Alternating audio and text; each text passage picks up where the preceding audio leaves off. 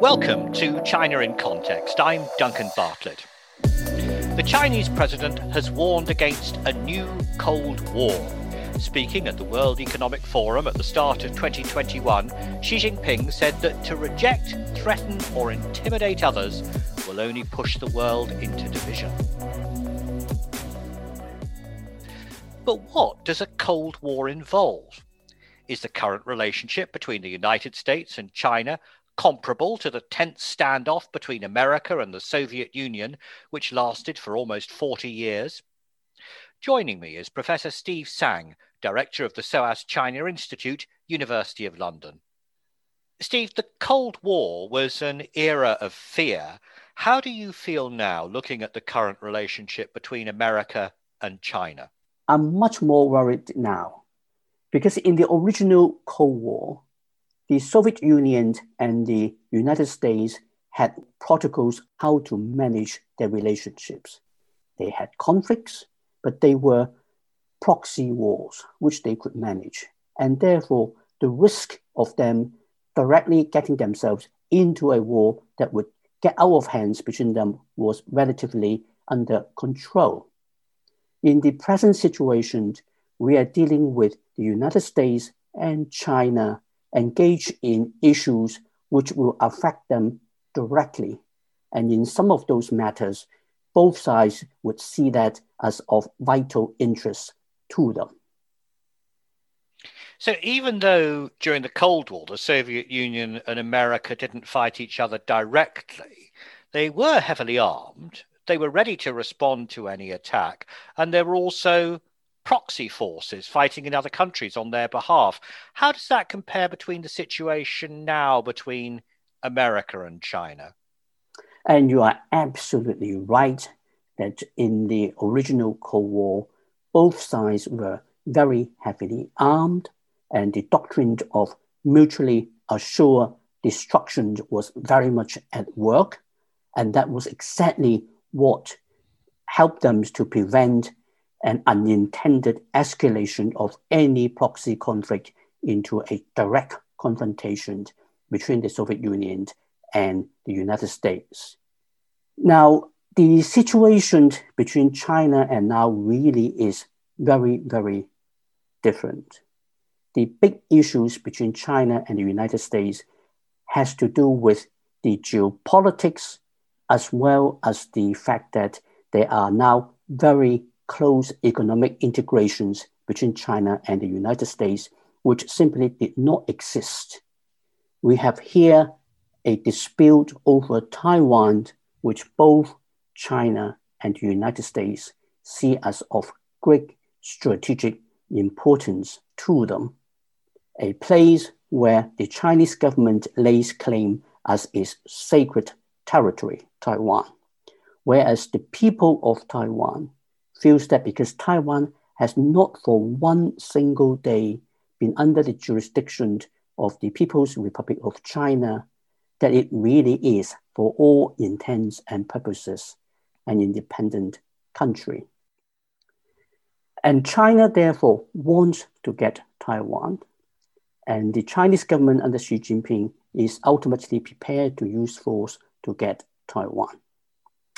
The United States has passed a law called the Taiwan Relations Act, by which the United States government is committed to ensure that the people of Taiwan can determine their own future. And if they were forced to change the status of Taiwan against their will, the United States would come to its assistance. So you see where it's coming from, that we are dealing with some place which both countries will see as fundamental to their strategic importance. And this is the kind of things that could potentially lead to an escalation of a direct confrontation, which did not exist between the United States and the Soviet Union in the original Cold War. Yes, I can understand that Taiwan might be a flashpoint. And it does remind me a bit of the kind of tug of war over territory and influence that used to exist between the Soviet Union and America. But I think there's a difference now, isn't there? Because the Soviet Union was not as important to the United States as China is now. So, how do you think the situation economically affects the relationship? There was really so little economic links between the Soviet Union and the United States that economic relationship was not a major consideration.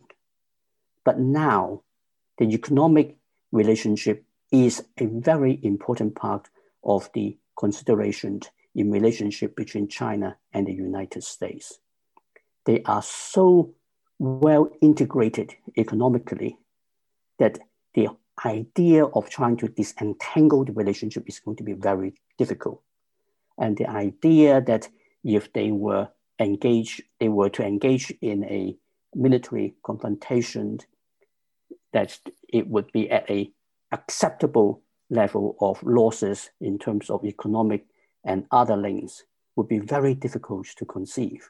Now, the question therefore then is, will the economic, trade, financial considerations be sufficient to deter a war? Here, I think in the short term, probably yes. But over the longer term, the risk that it will not be sufficient is high. And that is why I am more worried about the situation now than I was of the old Cold War. The phrase you used was detangling. Another phrase that I've heard is decoupling between America and China in terms of business and economics. Donald Trump suggested that the US wouldn't lose any money if it disengaged from China. What's your view about the economic impact of disengagement, decoupling, or detangling? Donald Trump is almost certainly wrong to assume that any kind of economic decoupling between China and the United States would be cost-free to the US or to China. It will be costly on both sides. The real question there is whether it will be much more costly to one party or to the other. But having said that, I think we also need to recognize that the so-called decoupling was not an invention of the Americans under Donald Trump. Xi Jinping started it way before Donald Trump got onto the center stage of American politics. Back in 2013, less than 1 year after Xi Jinping came to power, Xi Jinping already issued something called Document Number 9, in which he outlined clear instructions that China should prepare for some kind of limited decoupling with the Western world in order to make sure that China will not be vulnerable to Western influences or be unable to stand on its own 2 feet. So that process, I think, is going to happen with or without Trump, not least because the Chinese government under Xi Jinping will push for that. And after the last decade, opinions in the United States has shifted, and there is a much more generally accepted view in the US political establishment that the United States had previously been too soft on China and must now take a more robust view and must now protect American economic and other interests from China generally. So we are going to see some elements of decoupling happening. Question is how fast and how extensive it will be. Well, I agree with you that many American politicians say that they want to be tough on China, and yet many American and international companies have got extensive business interests with China. It's an important market. So what does their presence there tell us about the attitudes of business leaders towards Beijing's policies? The big businesses in the United States are probably the most powerful lobbyists, not intending to work for the interests of the Chinese government. They are there to lobby for their own interests, but because of their investments in China and trade with China, what they advocate would be very welcomed in Beijing. And they certainly would have an impact on US government policy towards China. But with the move towards a new Cold War, I don't think we are in a new Cold War yet, but we're moving into that direction. I think the US political establishment is likely to continue to take a robust position in spite of the lobbying by the big businesses in the US. So what about President Joe Biden's so-called Asia czar, Kurt Campbell? Do you think his view of China appears to be in keeping with the Cold War mentality that Xi Jinping was talking about in his Davos speech? Xi Jinping was talking about belittling others and bullying others. That is not something which I think one would apply to either Joe Biden or his so-called Asia czar, Kurt Campbell. From what we know, Kurt Campbell in particular is a very, very professional diplomat who feels that the United States should hold a robust line towards China, but he's also prepared to engage with China to find a common way forward. And they're also very focused on working with allies. Yes, I think that's one of the strong messages which is coming out of Washington since Joe Biden's inauguration, that the United States wants to repair relationships with its allies, especially its allies in East Asia like Japan and South Korea. The Biden administration is so much focused on working with allies that it cannot be trying to belittle and bully American allies, whether they are in East Asia or in Europe or elsewhere, in order to form some kind of common position in dealing with what they see as challenges thrown up by the Xi Jinping administration in China. To me, one of the most alarming aspects here is the arms race, because China's raised its defense spending substantially. It's modernizing its military, particularly its navy, as well as the cyber force, as it calls it. The goal, according to the Chinese government, is to scale up training and battle preparedness. They're talking about considering worst case scenarios. I'm worried that all this preparation for war might spill into a conflict. The Chinese government under Xi Jinping has made it very clear that they would like the PLA to prepare to win wars, not just be prepared in the events that war should happen. And the build-up is meant not only for a general build-up of Chinese military capabilities across the board, particularly in power projection capabilities, but also specifically for the taking of Taiwan.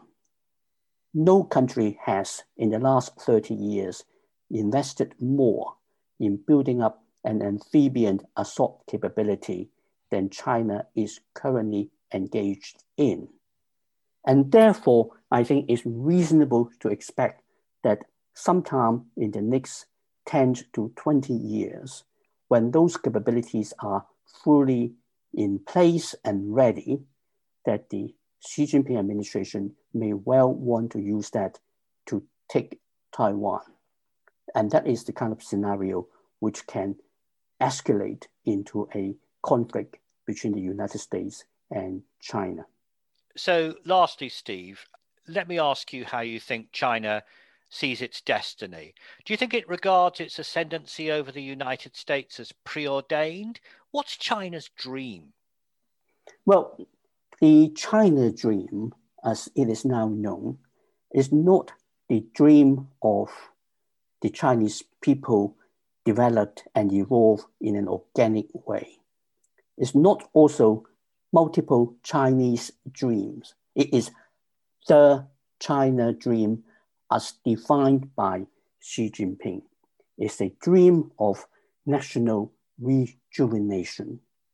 And if we look at the kind of speeches that Xi Jinping had made, for example, at the 19th Party Congress in 2017, when he became the supreme leader in China, he made it very clear that by the time he is finished with China, he expects China to be rich, powerful, beautiful, and in effect, second to none. Xi Jinping does not see China's ultimate rightful place as just being recognized as one of the top powers in the world. It is the top power.